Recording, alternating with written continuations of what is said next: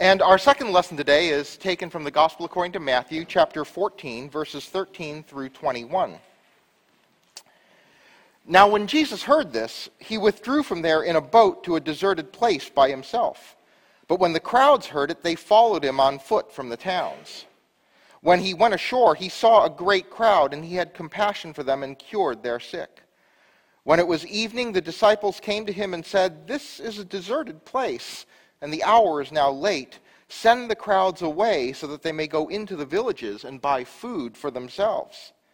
Jesus said to them, "They need not go away. You give them something to eat." They replied, "We have nothing here but 5 loaves and 2 fish." And he said, "Bring them here to me." Then he ordered the crowds to sit down on the grass. Taking the 5 loaves and the 2 fish, he looked up to heaven and blessed and broke the loaves and gave them to the disciples, and the disciples gave them to the crowds. And all ate and were filled, and they took up what was left over of the broken pieces, 12 baskets full. And those who ate were 5,000 men, besides women and children. This is the word of the Lord. Well, someday, when civilization has lasted longer than Facebook, etymologists who review the development of vocabulary will be writing articles about how certain words changed. For instance, when did friend become a verb is something that people will be asking 20 or 30 years from now, because you never used to use it as a verb, right? A friend was a noun, right? I have a friend. And now we friend someone. And so, it's changed its part of speech. When did that happen? There was something else around, that happened about 10 years ago that they popularized. When you fill out your profile, they ask you for your relationship status, and so you could put single or married or divorced or in a civil union, in a domestic partnership, and then they finally had to add a choice that has entered our vocabulary. It's complicated. All right. And so they because it was really the only way to describe certain relationships, and it really has entered our vocabulary. It became the title of a pretty popular movie, so that's what people just sit there and go, "Oh, what is it between you two?" It's complicated. Well, this idea of thinking about our relationship status is at the heart of this story today. This story is very familiar, the story of the feeding of the 5,000. And there are so many things that play off it, so many church-based ministries that refer to themselves as loaves and fishes, because they focus on the miracle. The focus in thinking about the story was, how did Jesus take these 5 loaves and these 2 fish and turn it into enough food to feed 5,000, and in the patriarchal society, it's 5,000 men. It says, oh yeah, we also fed the women and the kids. All right, but it was 5,000 men. They were very careful to say. But it really, actually, isn't a miracle story per se.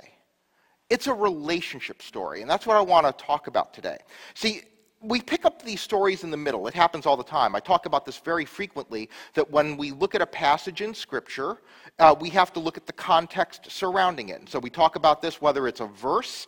The smaller the fragment, the less you should trust it. That's just a pretty good rule. If someone's only quoting you half a line, you got to say, what's around it? Why are they only giving me half a line? When they give you a story, you got to say, what's around it? Okay, you really need to see the larger thing. And so our passage today began with Jesus, just saying, when Jesus heard this, and then it just goes on, and your attention is being brought to this miracle. But wait, what did he hear? When he heard what? Verse 12 is the end of the story of the what. It was this.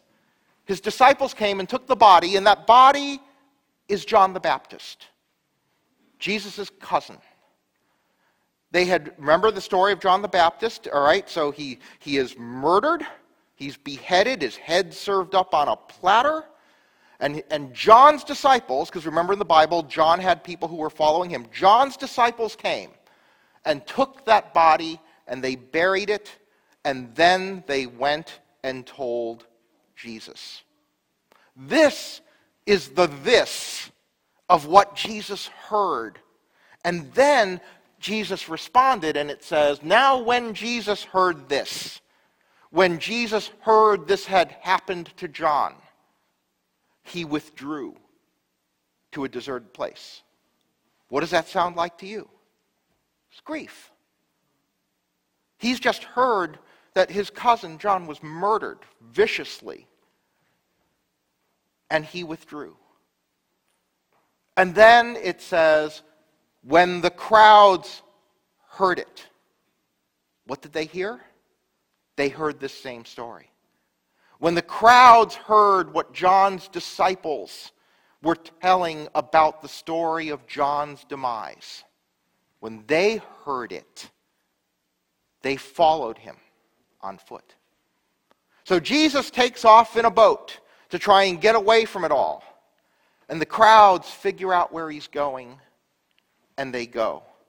And then what happens is when he went ashore, he saw a great crowd. The crowds had gone to meet Jesus and be with him in his grief.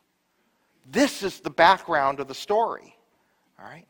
Jesus grieving the death of his relative, the crowds hearing about this horrific thing that has happened in the life of Jesus, and the crowds following him and assembling him, and then Jesus sees them and meets their compassion with his own compassion.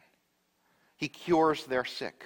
He understands, they are there to be with him in his pain, and he sees them gathered, and he sees their pain, and he responds by healing them.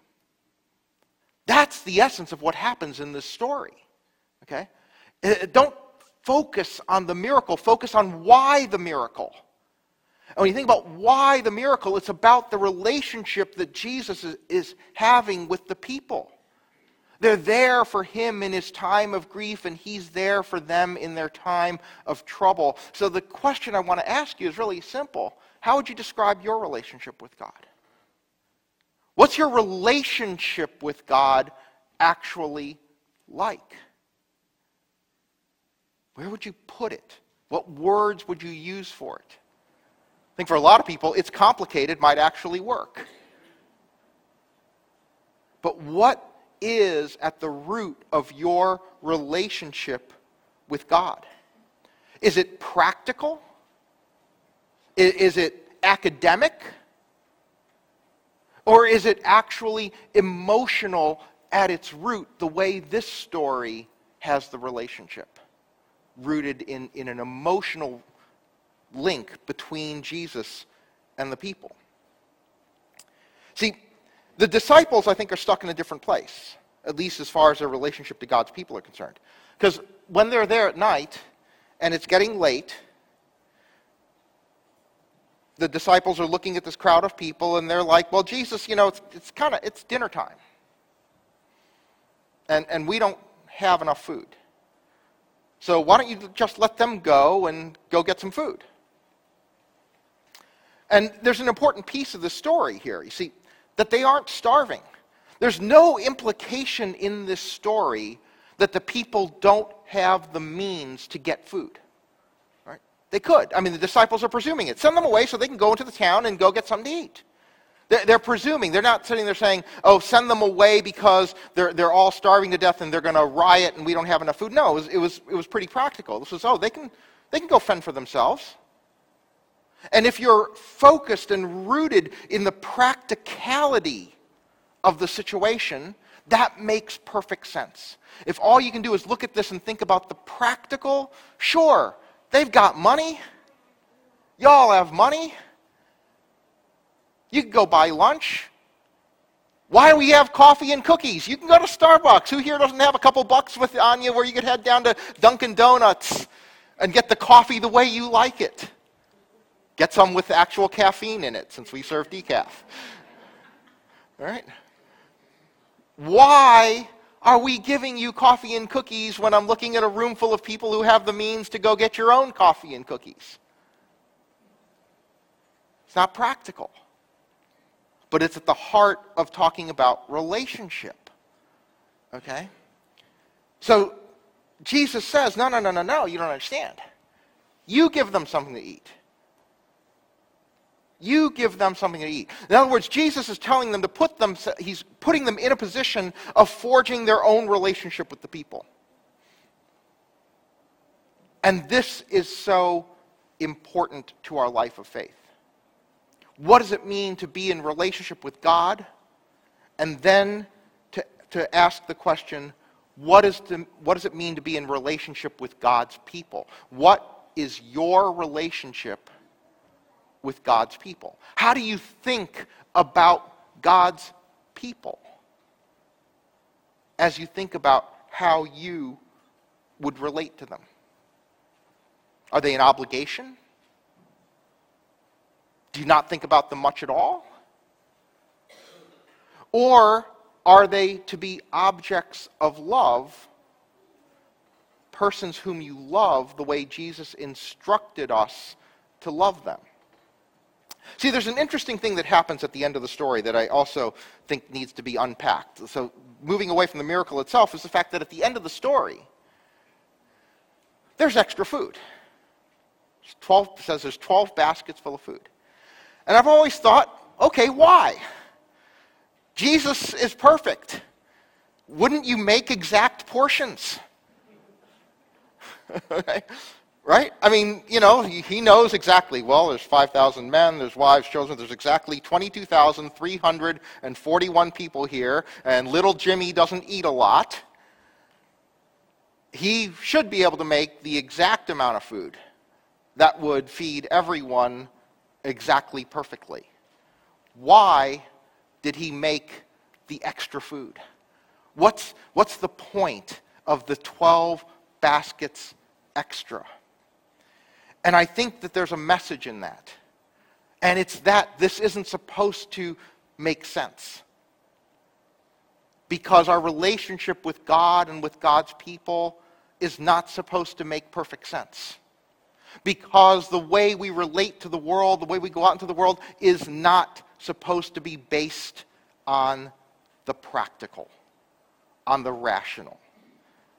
See, Jesus is teaching a message to the people, to his disciples, that first of all, in giving, they lost nothing. In fact, they gained. At the end of the day, they started with 5 loaves, 2 fish. They've got more food at the end than they did at the beginning. So there's this wonderful understanding here that in the process of being generous beyond what made sense, they ended the process better off than they were before. And that's kind of a lesson for all of us. In the course of our generosity, we have not lost, we have gained. In the course of being generous, at the end of the day, we are in a better position than we were before. And that's a metaphor in this extra bread. But there's something else about it, which is simply this: love's irrational. It's not precisely calculated, okay? Have you ever been in a relationship, no matter of what variety in that list of Facebook statuses? It is not rational, okay? You don't sit there and you think about your partner and you feel like, wow, I should bring a bouquet of flowers, and I should do it every 9 days, because after about 8 days, my partner starts to wonder about my feelings, and so I bring flowers every 9 days. And I know that it needs to be 6 roses, because a dozen wouldn't need a dozen. 6 is as good as 12, so I just get 6. Okay? Can you imagine a person? Actually, some of you are thinking, yes, I've dated that person. But can you imagine a person who thought through a romantic relationship at that level of rational practicality? What would that be like? Right, if they just calculated precisely, exactly what it would take to avoid a knockdown, drag-out fight? That wouldn't exactly be a great relationship, right? Loving relationships are irrational. You don't do... See, we often leap past the irrational and back to the rational. So when we talk about loving God's people and we talk about doing what God requires, we often actually think ourselves out of love. And the thought process goes like this. God said to love God's people, so I will think about what loving God's people would look like, and then I will rationally do those things that I think God means for us to do to love God's people. When you run through that process, what you've done is you've just rationally taken the love out of loving the people. God said, love one another. Didn't say think about love one another. Calculate how to love one another. Just love one another. And we know that when we are in love, loving one another means doing some irrational things. I would hope that every single one of you can think back on one irrational thing you did out of love. One silly, extravagant, crazy, it makes no sense to anyone but me kind of thing that you did for love. But then I'd have to ask you, have you done that for God? When's the last time you can think of something that you did in the name of your love of God, because of your love for God, that didn't make sense? Didn't think it through. I just leaped without looking because it was born of a love for God. Because at the end of the day, that's supposed to be the relationship status we have with God. It's not, I believe in God, or I believe in the words God gave us. At the end of the day, your relationship status with God is supposed to be love. I'm in love. I love God. God loves me. And that's the relationship.